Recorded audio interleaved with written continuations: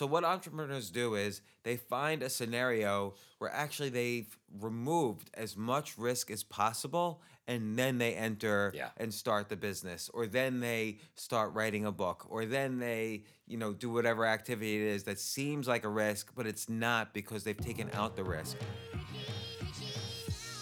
Welcome back, everybody, to another edition of the Start Ed Up podcast, a member of the Education Podcast Network.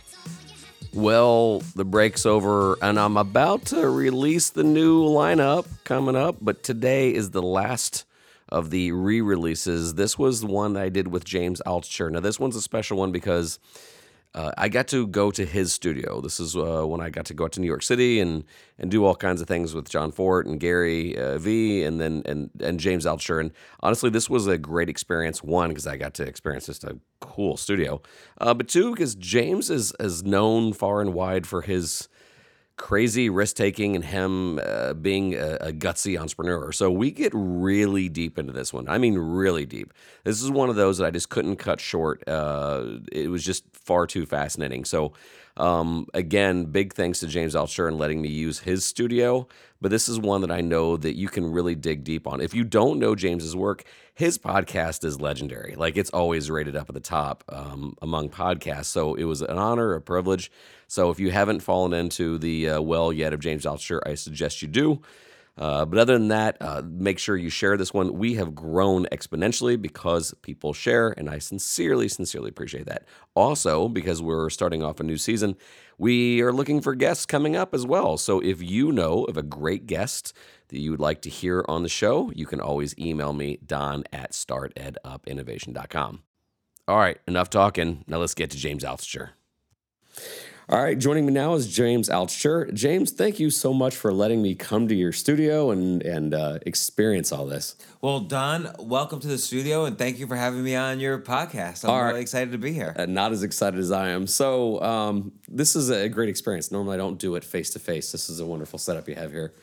So one of the missions we have... I just want to say it's always better to do it face-to-face. Yeah, I know. Because you want to create a product that people are not just going to like, but are willing to share. And I think when it's face-to-face, the audio quality is better. There's more of the rapport.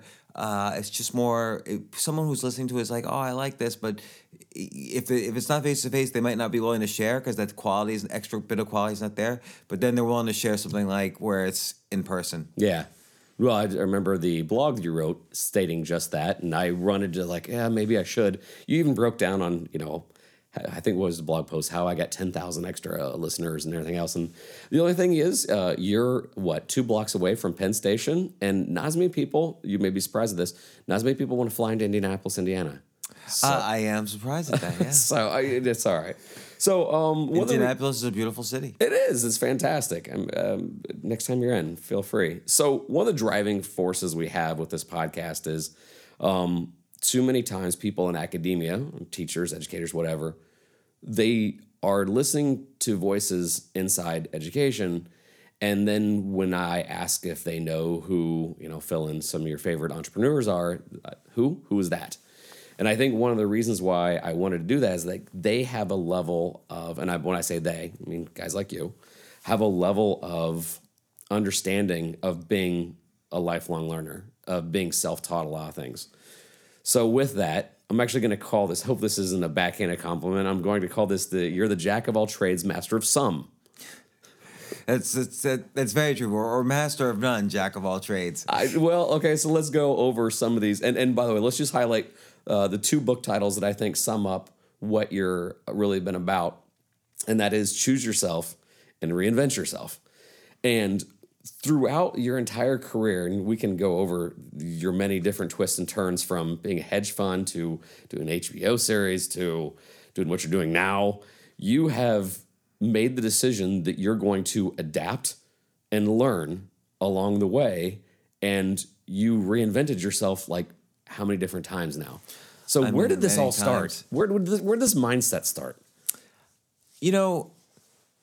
So mindset's an interesting question. I think you have to have faith that there's 2 things. One is you have to have faith that the normal path that people go is not necessarily the only path.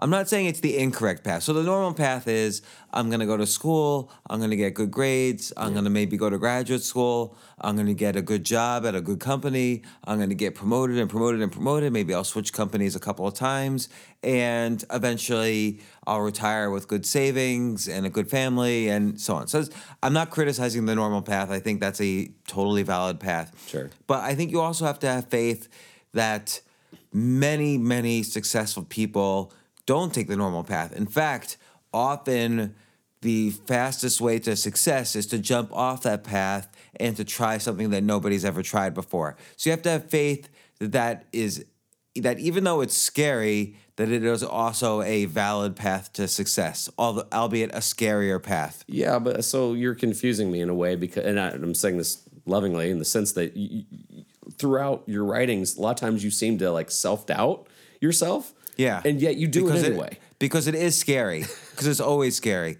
When you're going, you have a path that's been well trodden, the Yellow Brick Road takes you to Oz. And we're taught, even from that movie, if you go out the Yellow Brick Road, you might get attacked by, monsters or whatever. So even though it might be a shortcut. And I think whenever I've tried something new, bad things have happened. So let's say I wanted to be a writer, so I got thrown out of graduate school. Or let's say I wanted to start a company or invest in a company. Well, sometimes I did well, and sometimes I went broke, and sometimes I lost my family. And, so horrible things have happened too. And you get, I think I didn't really focus on the fact that reinvention is not only something that can happen, but it's also a skill that can be learned. And so I would just dive into these new things without realizing like, oh, okay, maybe I need to learn also what's the skill of trying to do new things. Like maybe, I have to learn how to start company. Instead of just diving into starting companies and pouring all my money and resources into them, maybe I should have done that a little bit more carefully and had more money set aside. I don't know. There's both good things and bad things on reinvention. Now, if you do it enough, good things will happen.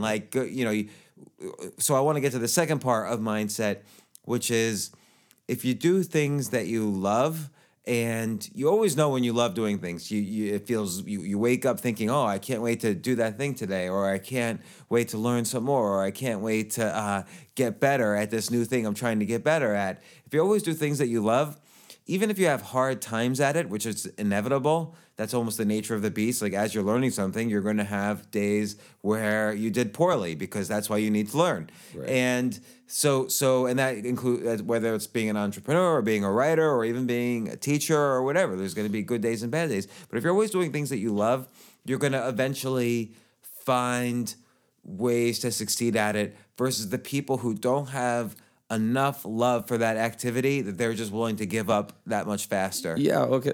So this is what bugs me, though.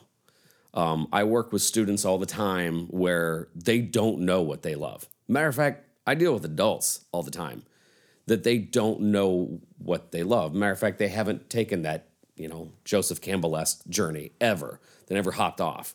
And so what drives me insane is, I have this class.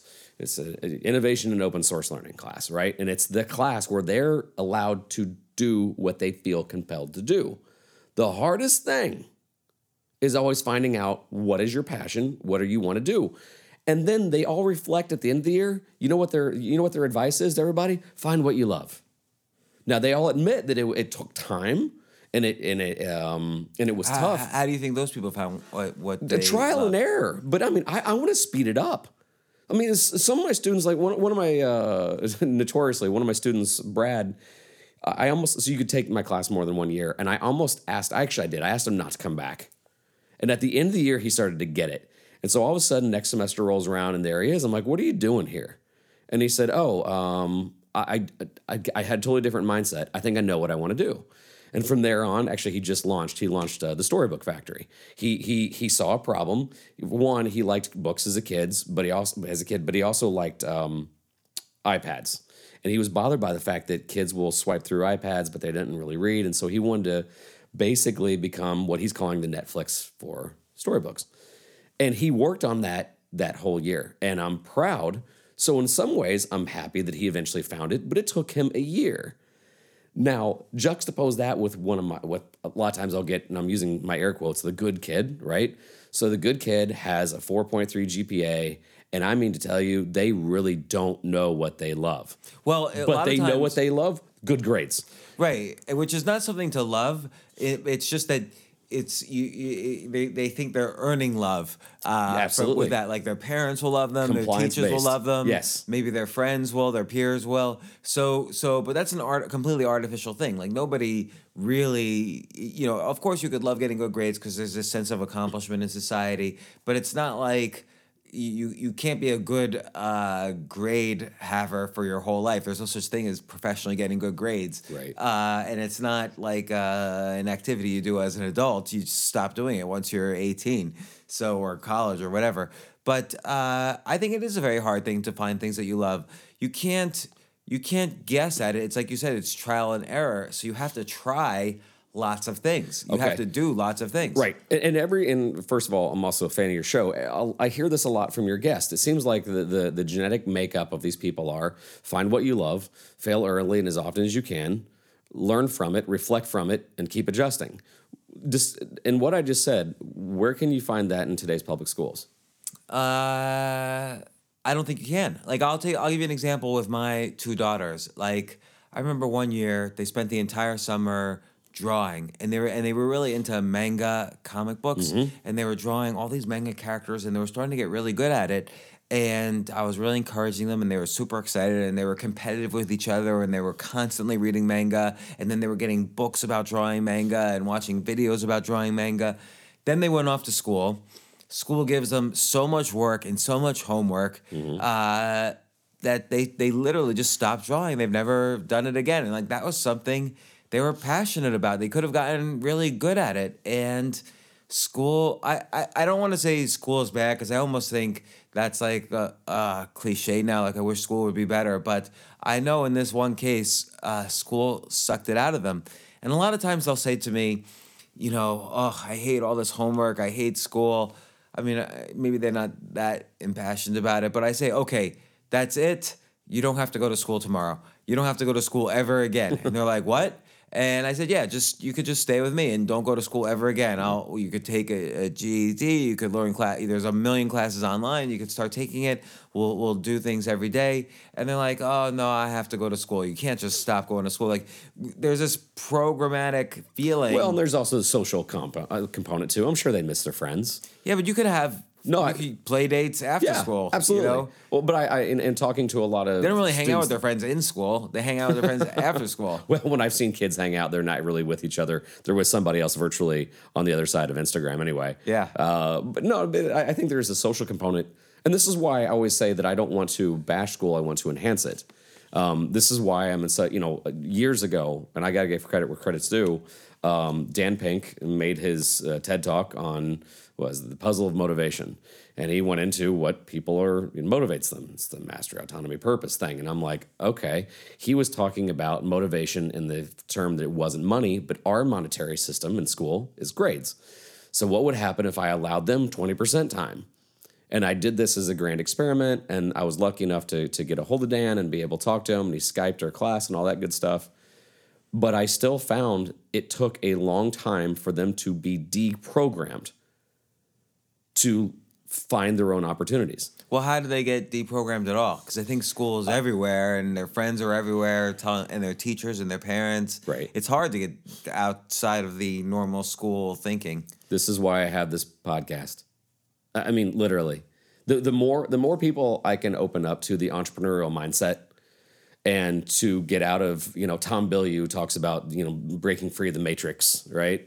Once you take off the glasses, you see things as they are. The world that we used to prepare you for is great at what it was. Well, heck, we both know Naveen pretty well, right? So he always gives that metaphor of, if grandpa gets out his rotary phone and points it at you and says, where's the Instagrams? You couldn't say it's broken. The phone still works. It was designed to make phone calls. And when he said, our schools aren't broken, they're just obsolete. What they were designed to do is gone. Well, 90% gone, right? And so, people, I mean, you're always on emerging things. AI, Internet of Things. I mean, these are job killers, man. Traditional jobs. What's going to come out of it? We don't know. And that's the other thing that drives me nuts is that we keep hearing the statistics, 65 to 70% of the jobs of the future that our kids in grade school will have don't exist yet. Well, who the heck do you think is going to invent those jobs? Kids that are sitting around waiting for instruction? Yeah, so again, like I think that there has to be a skill set. It's a skill to figure out how to find what you love. That's different from what, nobody loves you picture a school day. It's 42 minutes in chemistry, 42 minutes in ancient English literature, 42 minutes in French, 42 minutes of gym, 42 minutes of trigonometry, and you're supposed to figure out what you love. By the way, none of those things, 1% of the population loves any of those things I just said. So, like, who loves trigonometry? Who loves chemistry? Some people do, right? But most people don't. Who loves the Canterbury Tales? Some people do, but most people don't. All these things that they teach in school, most people are never going to love doing. Yeah. Okay. So one of the things I always love what you do is that you tell people, like, give me something. Right? Give me something. Like, you always give the metaphor of the guy in the cubicle. Right. The guy sitting in a cubicle right now, give me one or two things they can do. Okay, so I'm going to give you the same challenge. Sure. A kid sitting in so we're going to play within the system. Mm-hmm. Like, most kids have a study hall. Mm-hmm. It's a time where you're supposed to study. Oftentimes you take a nap or you just take a reprieve from the things that you say might not interest them. So there's a kid sitting in study hall right now, James. What do they look into? I think there's several things you can do. One thing is make a list of all the things you love doing when you're not in school for an extended period. So if I said to my kids, list all the things that you've loved doing in all the summers you've had outside of school. There might be drawing, there might be ballet, there might be theater, there might be writing, there might be, making a lemonade stand. There might be like learning some basic computer language. There might be playing tennis. Just make a list of these things. You don't have to be a professional tennis player. You don't have to be a professional ballerina. Just make a list. And now see so let's say you picked drawing. Well, maybe you stopped drawing for 5 years. But what would what are some ways you would be how has drawing aged with you? So maybe you like comic books now. Maybe you like you want to make you like children's books. You could think about illustrating children's books. Start to think about how this skill that you almost developed a long time ago might have aged with you, and now you could start exploring that. Yeah, or return to like what you sought out instead of what was pushed on you. Sometimes many people seek out things. They go to the bookstore. Like, think about going to the bookstore. There's 50 different sections in the bookstore. There's history, there's World War II history, there's crafts and hobbies and knitting and games and humor and religious studies. What section of the bookstore would you gravitate to where you don't mind reading every single book in that section? So that's another technique to figure out what you might love that's different. Like, I don't mind. I'm kind of intrigued. I just saw some movie the other day about World War II. I wouldn't mind learning more about that, reading everything about World War II history. Mm-hmm. That doesn't mean you're going to be a World War II historian. It just means that's something that you might want to love learning a little bit more. What could that mean? Well, maybe... how does that age with you? Well, maybe you could do a podcast about strange things that nobody knew about World War II history. But wait a second, I'm not a historian. I didn't get a PhD in World War II history. Doesn't matter. You could, if you read 12 books, you know more than 99.9% of the population. So now you could talk about 50 podcasts, and then you have guests, and you can talk about 50 podcast episodes worth of things about World War II that I never would have guessed. So, I just read something. I'm not going to give this specific example, but I just read something about World War II literally this morning that I had no clue about. So there's things that someone who doesn't study these things doesn't know, and it's fascinating that you could, there's millions of people that would be fascinated by some facts or things that you could explore in a podcast or a blog or articles or whatever. And I'm just making this up about World War II. It could be any topic. No, I like that because you're hitting on like both choose yourself and reinvent yourself. That you said earlier, you don't have to be the expert because you are. If that's your thing, you can start talking about it. Well, and no one's going to check your credentials. I mean, now if you're spewing lies and false things, then maybe somebody's going to call you on it. But I like the fact that you're like, give yourself the confidence to just do it. Well, two things there. One is nobody's an expert at anything. Yeah. So just because you got a PhD in history, it's the whole nature of science is that, okay, science reaches a certain point, and then over the next generation, new questions are asked and studied, and new hypotheses are created that might refute old hypotheses. So that's just the nature of any kind of study, is that anyone who was an expert one generation, they might know a lot of things, but it's the nature of study that the next generation might supersede what was studied in the older generation. And, the other thing is you said if you just say a bunch of lies, people are going to call you on it. Well, yes and no. I mean, look at this past election. For all we know, if you listen to everybody, then everybody was lying. Right. So we don't know who to listen to or who to pay attention to. You still have to make up your own mind as an individual what you're going to study and research and pay attention to and make your own decisions. Yeah. No one can tell you anything and say this is truth. So you still, but it's interesting to listen to all the different opinions and keep an open mind and decide for yourself. So again, we're all here just a short time, and the only there's no mandate, so maybe there's a kind of genetic mandate to have children, so that's it, and you don't have to even do things you love, but it's more fun to do things you love and explore things that you're interested in, and maybe argue about things you're passionate about or do things you're passionate about. And for me, what I find is that passions only last so long. So I tend to be interested in something for a few years, then interested in another thing for a few years. Then sometimes I'll combine them and I'm interested in the combination for a few years. And that's actually usually resulted in my greatest successes. If I could say I've had any, it's usually when I'm interested in finance, but I'm also interested in the internet. Well, you make a website about finance in a way that's never been done before. That could be an interesting business that could serve an interesting group of people, and that'll be a success. So, or if let's say you're interested in World War II, but you also like science fiction, we'll make a kind of time traveling story about World War II, and bam, that could be an interesting science fiction story. I don't know. There's always ways to combine interests that are fascinating. Well, I think that even what you're saying, that and if you find that it's a dead end, you don't like it, okay, stop. Yeah. I think that's one of the things that I also like about the class is that I've probably, at minimum, changed one major, right? That kid was going to be this major in college, and by the time they were done with high school, they're like, I'm not going to do that. And I think that's wonderful. If you can discover what you don't love in high school or even middle school, then good for you. I like taking those risks. Yeah. Now. But also, I mean, how many people start off college even thinking of one major and then actually end up majoring in it? That's what I'm saying. I'm like, I know several of my former students changed their majors 3 and 4 times. Like, case in point, I had one girl, she was going to go to dental school because that's what her parents said that she was going to do. And she's like, okay, good money, it's whatever.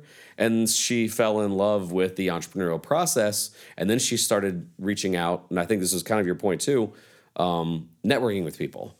And then she discovered, like, there is no way I want to go to dental school. Not that there's anything wrong with dentists, but she discovered it wasn't for her. Although, on the other point I was making, the thing that drives me nuts is when people say bemoaningly, well, it's not what you know, it's who you know. You know who teachers know? Everybody. I mean, if you've taught more than 10 years, you know 300 families. And those 300 families know, actually, you shouldn't know way more than 300, but you get my point. Like, if you start connecting with people and connecting with people and connecting with people, and you're nice, and you love what you do, and you're doing this for the best interest of your students, like, why shouldn't you be your student's agent or networker? I think that's the other thing that we really like to spend our time on. Heck, one of my favorite stories. We were it was the beginning of school last year, And over the summer, I had listened to a podcast that had Naveen on. And at the Naveen time, Jain? yes, Naveen Jain. And at the time, I hadn't heard him speak. And I'll even remember where I was on this trail. I was out walking a trail, and I stopped. Stopped. I was like, oh my gosh, this guy. Like, he was breathing life into me. And if there's one thing that I wanted my students to know, it was like a lot of his message. And the first time I also heard the story of your phone's not broken. And so first thing, we're talking the second day of school. I said, all right, everybody sit down. I said, I'm going to show you this, right? It's on YouTube. I'm like, I'm going to show you this. And if you don't like it, I'm going to be upset. Actually, I don't. I think I used it as a litmus test. I even said, I'm going to show this, and I gauged their reaction, right? And I see how they were going to react to it. Because in the past, people that I think that are cool, the average teenager might go, whatever. But I'm playing this, and they were like, wow. And so just for laughs and giggles, I decide to take a picture and this is one thing, this is the reason why we're living in the greatest time. I take a picture of it and tag him on Twitter. Hey, at Naveen Jain, we're listening to your speech, blown away. And we're like, okay. And I've got a decent sized Twitter following, something, maybe he'll see it. 5 minutes later, he favorites it. And I'm like, I didn't want to interrupt because they were in the zone, right? They were listening to Naveen, but I was like, hey guys, he just favorited it. They're like, no way, it's cool. They go, like, tweet him back again. I'm like, okay. So before I could do that, he sends a message, honored that you're showing this to your class. So I'm like, oh my gosh. So now we have to pause it, right? We're pausing the YouTube thing. And so I was like, no, we're honored. And then I say, maybe you could talk to my class. It's an innovation class. 5 minutes pass. I'd love to. Now the kids are freaking out. And of course, I'm so like, today? Question mark. He's like, I'm really busy today. Let's do it Monday. Monday rolls around. And when I say that he breathed life into me, he's sitting there talking. Matter of fact, I shouldn't say poor kid, because I say this because he was crying. There's one student who lacked self-confidence, and he asked Naveen a question, and Naveen said, stop right there. You already know the answer. I can tell in your voice. You just need the confidence. I know that you can. I believe in you. What was the question? Basically, it was a student asking about following kind of believe it or not, I think it may have had to do with manga and him wanting to be an artist, and kind of the, it's not really, kind of a college-y thing. And so Naveen more or less said, and of course his whole thing is, if you don't think that, people don't think if you have a crazy idea and then you're not shooting high enough. But he, told him that he believed in him. This poor kid comes up to me afterwards. Right after his question was over, because we were on Skype. He's like, trying not to cry. He's like, can I go to the bathroom? And I'm like, are you okay? He's like, no one's ever talked to me like that before. And this is all, like that first day that he replied back, they're watching in real time, real networking. We went from watching this guy make this killer speech, and in 15 minutes, he's agreeing to talk to our class. Now, I want more teachers to do that. I want more, and I'm inspired, by you. I'm inspired by Gary Vee. I'm inspired by, the entrepreneurial types. But if another teacher is an art teacher and she really likes, I'm going to draw blanks, but, Banksy's probably hard to get a hold of. But their favorite visual artist, they should be reaching out, or at least maybe to a guy that they have local access to. Because again, we all know a guy who knows a guy. And when we put that into power, all of a sudden the world of opportunities and things start to open up. And so when you said to return to their, times where they were happier during the summer, yes. And who in this area can we find out that's in there? Twitter and Instagram are a heck of a thing. You can get a hold of you. Yeah. I'm sitting here in New York City because I sent you a tweet and I'm like, hey, I would love to interview you sometime. And you're like, yep, let's do this. This is not trying to have a fanboy moment, but, I'm kind of happy that we live in such a time. I'm glad that I could help you be happy. So going back, you have had this, go through your last 20 years from hedge fund. I wanted you to explain this. Was it 3 a.m.? Yeah. HBO. I want you to get into that. All these different twists and turns that you've had, and what have you taken from them? I mean, that's a tall order question. So I was really interested in computers and the internet. Yeah. But at the same time, I was really interested in entertainment. Yeah. So I was in grad school for computer science, but I was also trying to write a novel. And this was 25 years ago. And I was really, I was good at the computers, but bad at the novel writing because it's actually a much harder skill. And eventually I left graduate school and I figured, you know what, I need to start combining these interests. So I ended up at HBO, getting a job in their IT department, their computer department, and I started working on their website. No companies had websites then, so I started working on HBO.com. And I said to them, because again, I wanted to combine my interests, hey, if you, just like you do original TV shows, why don't you do an original web show?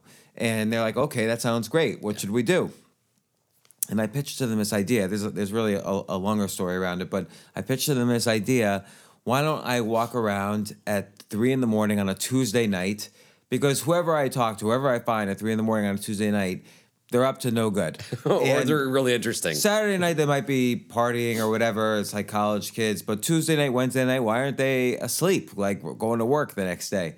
So I started doing this. I did this for almost 3 years for HBO, where every week I would go out and interview and then put up the results, transcriptions of the interviews on HBO's website. And then I even shot it as a pilot for the channel. And it was a lot of fun. I did it. But then other companies started saying to me, hey, can you do a website like that for us? Right. And so I set up a company on the side to create interesting websites for other companies, mostly entertainment companies. And so here now I'm combining all my interests, like computers, entertainment. I'd always been interested in business and entrepreneurship. And so now I had a little company doing something I love doing, like making these fun, interesting websites. That was Reset? Yeah, that was called Reset Inc. And we did websites for, HBO, People Magazine, all the record labels like Loud Records, Bad Boy Records, Interscope Records, Miramax, Time Warner, New Line. We did so many entertainment company websites. You and Wu-Tang.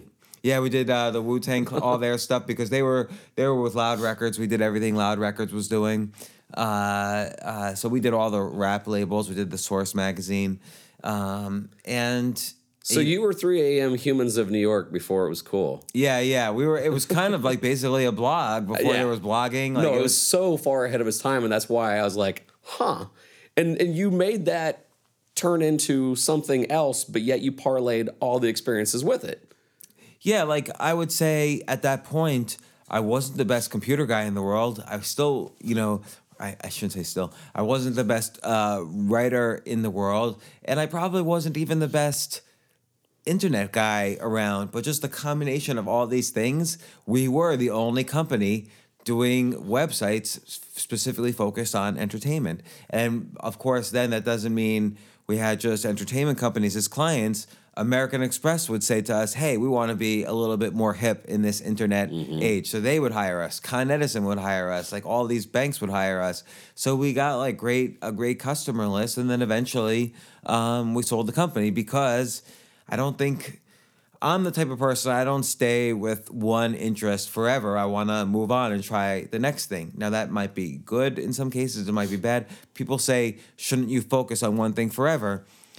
I don't really believe in that. So I'm not a big believer in focus. Now, focus does let you say... Well, for a short amounts of time, you were incredibly focused. Yeah, and I would say, look, I mentioned in 25 years ago, I started writing novels. Well, I've been writing every day almost since then. Yeah. So just because I've had lots of career shifts, some things have stayed common in my life. Like I've always been a writer. And so finally, I would say I got pretty good at it, enough to write many books and so on.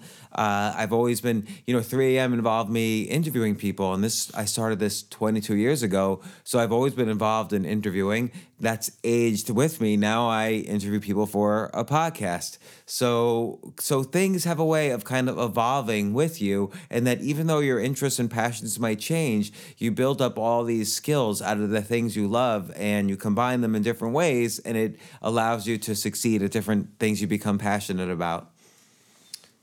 So then after Reset Inc., all of a sudden you're in hedge funds. Yeah, so what happened is that this is a big problem about making a lot of money. So I made a lot of money when I sold the company, and once you make a lot of money, because our society equates net worth with self-worth, I thought, oh my gosh, I'm a genius at anything I do. I'm always going to be a genius. And so I started investing in all these companies, and I lost everything, all of my money.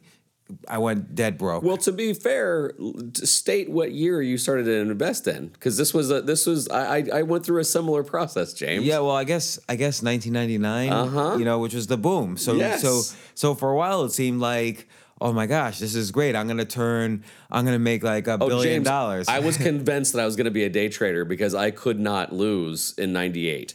Yeah. I mean, I could not lose.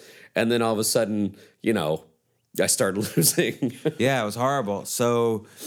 But I lost like millions and millions of dollars. I lost the house I had bought with the money I'd made. I was just dead broke after having like millions and millions of dollars. And I figured, okay, well, I clearly wasn't a genius. And I went back to what I knew I was good at, which is writing software. So I wrote some software to model the stock market. But I started showing other hedge fund managers my software, and they started giving me money to trade, and I started doing that.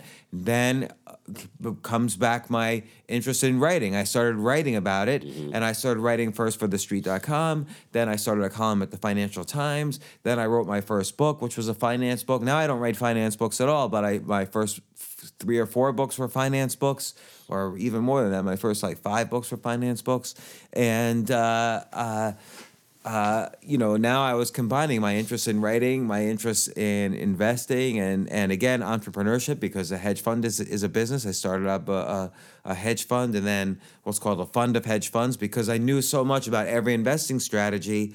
I was able to diversify by investing in people doing all sorts of investment strategies, and I learned so much more. And then I built a whole career out of that for a few years. And then I wanted to get my internet stuff back in there. Yeah. So I said, let's build a website which has no news, because news is actually irrelevant to investors. Most investors know, day traders know the news is mostly lying. Day traders always know this. And so you always kind of trade against the news. And long-term investors know that today's news is just the rough draft of history. So it's basically irrelevant for long-term investing. So I built a finance website that, unlike all other finance websites, had no news in it, but focused very much on how hedge funds were trading. So that was the focus. And it became like kind of a social media site as well. You could friend people and share your portfolio and so on. So I built that up, had millions of users, sold that business, and then went broke again, of course, shortly after that, because I just couldn't handle having money at all, and had to start from scratch again. And it was just over and over again until finally, there's 3 skills with money: making it, keeping it, growing it. And it took me a long time to figure out how to make it. Then it took me a long time to figure out how to keep it, and a long time to figure out how to grow it. But there are 3 separate skills. Well, what I love hearing, and I already mentioned it before because of my affinity to Joseph Campbell, you keep taking the journey. And too many times maybe. Well, but I know it's what I'm attracted to, in the sense that you're the quintessential chips in the middle of the table, and red, awesome, black, okay.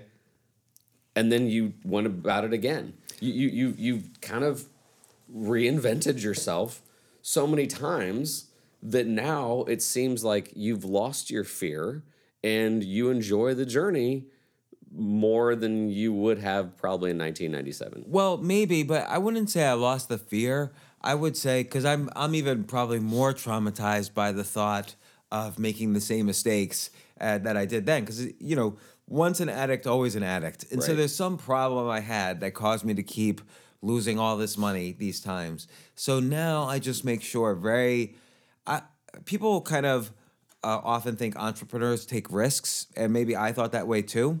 But entrepreneurs do the opposite. Yeah. So what entrepreneurs do is they find a scenario where actually they've removed as much risk as possible, and then they enter and start the business, or then they start writing a book, or then they, do whatever activity it is that seems like a risk, but it's not because they've taken out the risk. They're hedging their bets. Right. So for instance, I don't know, like there's so many things I'm involved with right now, but I very much, with everything I do, my only focus is how do I look at something, I say, wow, that's great. This looks really interesting. I want to do it.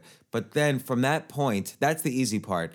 From that point, I figure out the hard part is how do I remove risk from this thing I want to do? And that's what I spend 99% of my time doing, which is removing risk and not putting all the chips on red, making sure that my chips are everywhere. Yeah. My chips are on so many slots I can't even lose. So that's how I figure it out now. Yeah. Okay. Well, now I read, was it Adam Grant's book, Originals? And that was the first time that they acknowledged the fact that no, entrepreneurs don't like risk. They try to mitigate it as much as possible. Well, and let's just take a look at that as an example. So, in the very beginning of Originals, he is analyzing the investment in. Why didn't he invest in Warby Parker, which is the success? They were his students, and now it's a successful, I think billion valuation eyeglass brand, and he didn't invest in it. And one of the reasons he didn't invest in it, even though he knew them and he felt the idea was a good idea, one of the reasons he didn't invest was because they were keeping their day jobs. Yeah. Because they didn't want to risk, they didn't want to risk their families and their livelihoods by going full time until the business had proven itself. And maybe they shouldn't have been looking for investment then. I don't know. That's another story. But my first business, which you mentioned, its name was Reset. I stayed at my full-time job for 18 full months while starting my business on the side before I left my job to go to the business full-time. I'm so glad you said that. This all of a sudden I just drew this conclusion. This is exactly why I do what I do. I want more students to be entrepreneurs. And Daniel Pink called it 20% time, and I even broke it down 20% of what? 50% of school should be covering the standards. I've got no problem with that. They're standards for a reason. So there's Why? What's the reason? Okay. When are you ever going to use trigonometry again? Okay. I knew you were going to do that. The standards up to, let's just say, freshman year. I mean, basic learning is needed. You need to learn. You can't be innovative if you don't know how to write, read, basic math. You're right. You're getting ahead of me. But at least up till freshman year, the standards are there for a reason. Then 30% of the time, so I break this down to you have to, you should do, you want to. You have to cover the standards. Look, I play within the system, and so if a teacher says, when am I going to have all this fun, happy time or whatever, I'm like, okay, and 50% of your school week, you do the things that the government says you have to do. I understand that, respect. If you're not going to beat the system yet, play within it. So then 30% of the times, things that you should do. This is project-based learning. These are things that are enhancing beyond the obvious on the standards. So now we're up to 80%. That 20% is want to. You had to cover the standards. You should do some interesting things with those concepts. Now, what do you want to do? You're armed with a set of skills. What do you want to do? And so, like you said, I've got some students that are like, screw it, I'm going to be an entrepreneur. I'm going to drop out. I don't want that.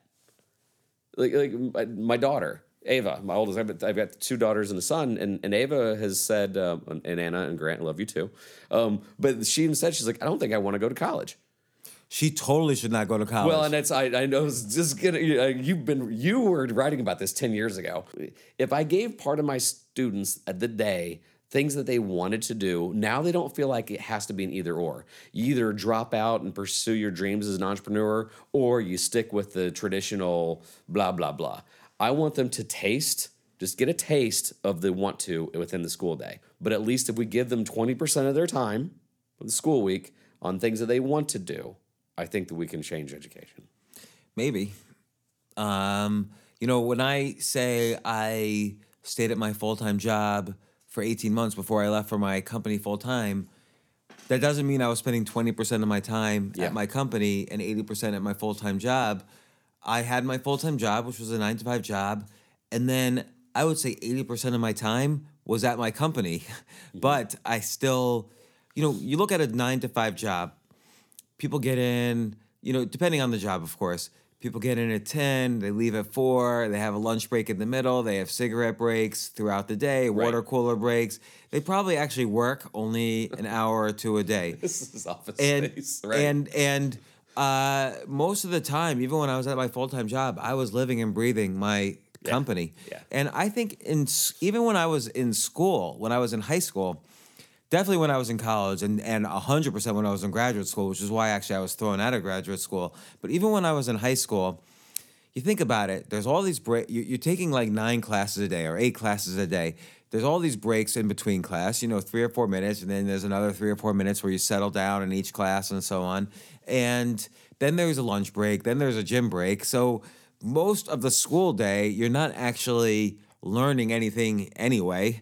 There's so much time in kind of the cracks of your day where you could, it's not just 20%, you can really be doing what you love doing, again, for 80% of a day on an average school day. But, then the teachers throw in so much homework, and then kids these days get overscheduled, like, oh, we got soccer after school, and we got piano classes, and this and that. And then I think it's kids just get totally twisted around. And they have no idea what they want to do in life. And it's for that reason I want a dedicated spot in the school day to say you can now think. Right, but they're so drained. I know. It's hard. I get that. But I mean, we have to start somewhere. Yeah, all right, and you have to teach them what to do during that time. And I think this is one of the missions on. So I'm a high school. This is my high school class. The school that I'm at is very generous with me. I'm at Noblesville Schools, which is a suburb of Indianapolis. I get to work with the elementaries and the middle schools because this seems logical. As a first grader, say, like, oh, seriously, show and tell is like the greatest thing in the world, but that's Montessori learning. So a part of your day is learning your ABCs, but a part of your day is to openly inquire. How was this made? How did that happen? Well, let's do an experiment with this. If we can extend that through grade school, it seems natural. Then all of a sudden, by middle school, they start experimenting with things that, again, that have to, should do, want to, the things that they've wanted to. They've gone to school now for 5-6 years.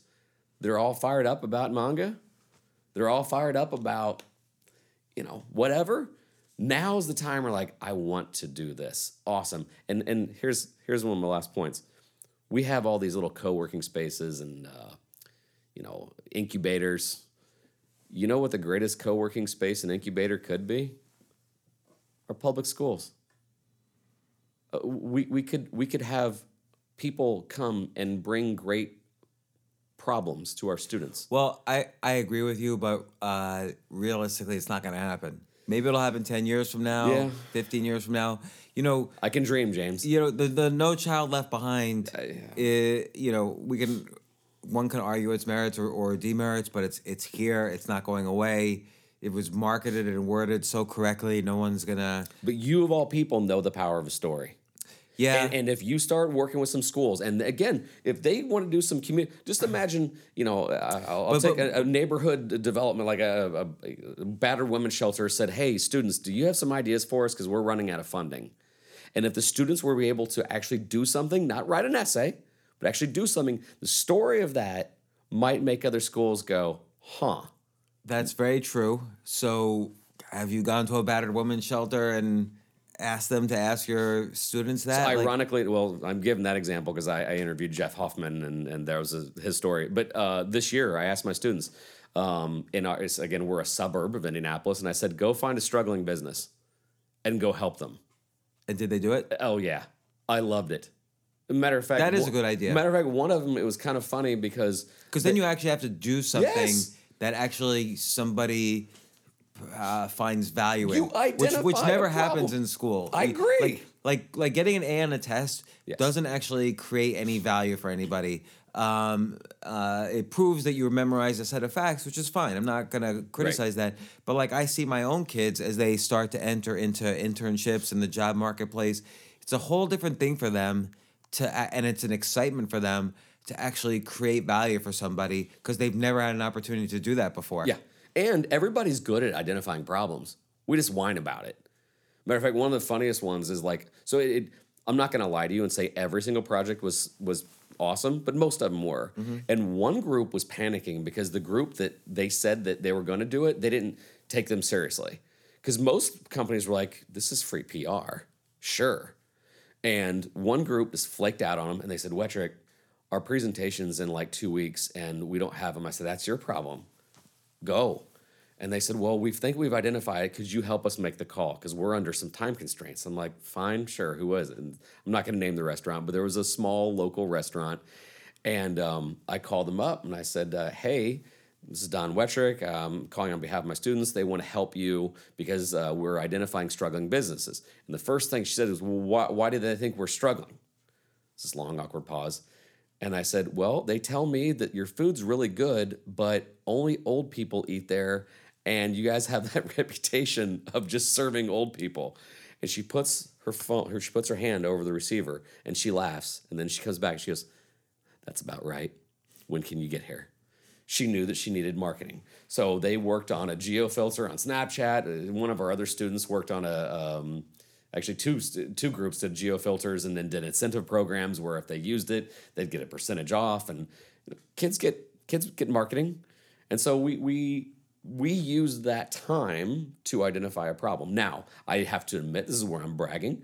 I'm at a school that allows me to have this class, but I'm starting to work with state governments, and I'm on a mission to get innovation and open source learning into every high school that I can for these reasons. I think that's great, and I think, power to you if you can create a dent. I think ultimately school is going to be about supply and demand, and I think cases like your daughter, if she were allowed to drop out of high school and start taking online courses and hanging out with her friends who also were dropping out of school or whatever, that would actually then really underline the fact that the value of public education as it is right now is no longer demanded. Mm-hmm. And so the value would go down and then it would change. So I think value has to go down in order for real change to happen. Like in any market, like right. That's how business happens. That's how capitalism happens. Right. And hopefully I don't sound too delusional, but I'm wanting to bring these kind of stories now so people, really good educators and really good superintendents can look at this curve and then go, instead of us adjusting to mass dropouts, let's pivot now. But how does how does the average high school judge success?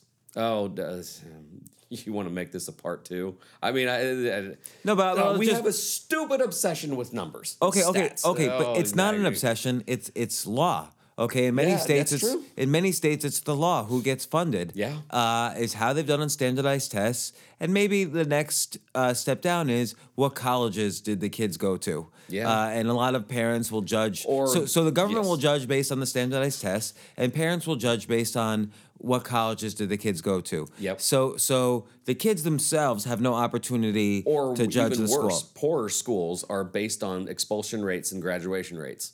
Right. They don't even care what college you went to. Right. So, but the problem there is, I actually think of, I'm actually sitting here encouraging kids to drop out. Mm-hmm. So now in a poorer school, maybe you don't want to encourage that. Like that's, you need the kids to be in a safe space during the day. Right. But so it just depends school by school. But clearly kids should be doing something else. No, I think that's what drives me. And I think what you're doing is fine, and that's great, and there needs to be more teachers like you, but the school itself will never be judged differently, no matter how many stories like that you tell, because the state of Indiana is going to judge the school by law based on standardized tests, or at least that's how it is in New York State. I don't know how Indiana works. I'm going to disagree somewhat. They're never going to know any different if they don't know any different. And the more I can highlight other classes doing what, and I'm not sitting there trying to be braggadocious. There's some great things going on in education. This is why we have to be loud. This is why we need to interview James Altucher.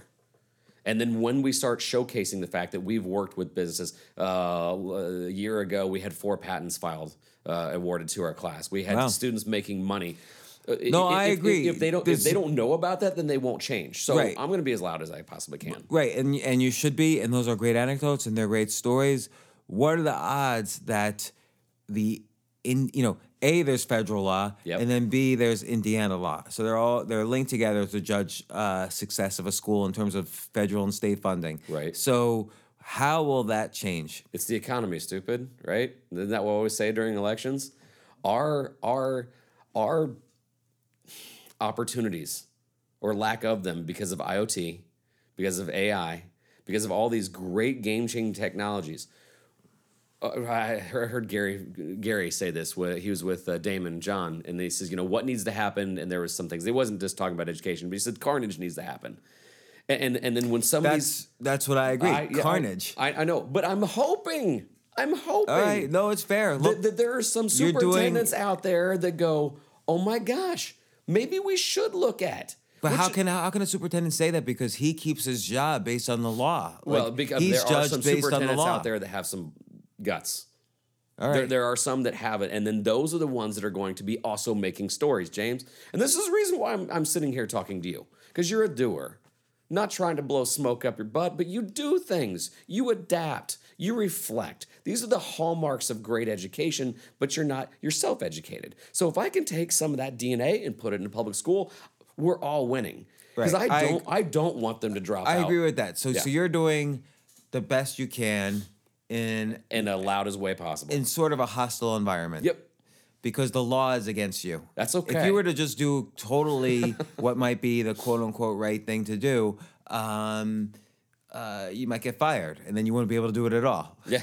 So you have to do it the way you're doing it. But my students have a jump on a lot of people because they're experienced in doing things. And then hopefully that will make other schools, that competitive spirit. If Alabama gets a better recruit than Auburn, so I'm hoping that the new competitiveness is how many patents are filed at your school, how many businesses are launched at your high school. I hope that's the new gold standard. And if that's the new bar, then schools are like, hey, our instead of LeBron being celebrated, no offense, but like if some high schools were like, hey, 5 of our kids chose not to go to school because they launched their thing from our classroom. I'm hoping that will be the new gold standard. That would be great. Or if every single classroom experience, the students created something of value to somebody else, that would be a good thing. So, for instance, coming up with solutions for a restaurant, that's a great thing. That's exciting. That's fun. That's creating Relevant. value for somebody. It's difficult.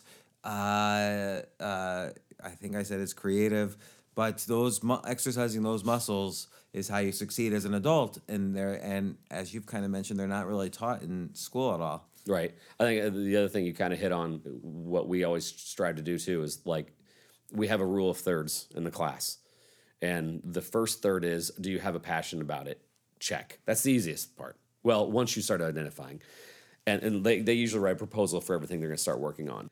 So anyway, first third is I'm passionate about it. Check. The second third is what skills acquisition are you going to get out of this? So like you said, you're like, I need to put together a video. Awesome. You're going to need to learn how to do some basics of video editing and decent design. And then the last third, and then my favorite, is who is it serving other than you? Because if you're successful, I just don't want you to be an asshole about it. So case in point, 2 of my students came up to me this year and they're like, hey, we want to learn how to be day traders. I'm like, all right, let's go through the rule of thirds. They rolled their eyes at me and I'm like, why do you want to do this? Well, we're really passionate about money. Okay, awesome. Well, in acquiring wealth. Okay. Skills acquisition. Are you kidding? We're going to learn trends. We're going to learn, blah, blah, blah. We're going to learn all these things. I'm like, awesome. Who's it serving other than you? Silence. I said, I'm not going to prove it unless who's it going to serve? So all of a sudden they scrambled and they had to reframe it. And they're like, you know what we should do? In our pursuit of learning this, maybe we should start a stock picking club where we can all learn together and then use it, because I have this wonderful room. It's all whiteboards, looks like Google. And so they're like, maybe if we learn together as a collective group, we can learn. And then they started to track. And so they put the word out during school announcements, and then tons of kids showed up because you know what kids like? Money. So by forcing them to just not think for themselves was something I was very proud of. And Colin, then, he's learned that your network is your net worth. And so he started calling on people, what representative of, pick your favorite brokerage house wouldn't want to go in and talk to a group of kids? That's great inside sales. And so he started networking with all kinds of people, and he's learning things along the way, and he's learning that it's not just about him, it's about serving others too. James, from the bottom of my heart, what you have modeled, the fact that you have succeeded and failed, and my most important thing that I love is you reflected. You reflected on all of this, and you've shared it with the world. Your level of honesty and at times self-deprecating humor is so welcomed because our students are afraid to fail, and you're showing them that it's a fun dance. And for that, I sincerely appreciate it. Well, Don, thanks so much, and thanks for having me on your podcast. The pleasure is all mine. We'll have to connect you with my students at some point. Excellent. Thank you. Thank you. All right, there you go. James Altuchurch. Again, I recommend you check out his podcast and his blogs and all that good stuff. And I also recommend you go check us out. We now have a great foundation. We have startedupfoundation.org. Go see what we're doing there. Also, Fridays now feature students from that cohort. So if you haven't checked out Friday's episodes, make sure you do that. Hit that subscribe button. It makes it a lot easier. All right, this is Don Wettrick reminding you, as always, those opportunities are everywhere. We'll see ya.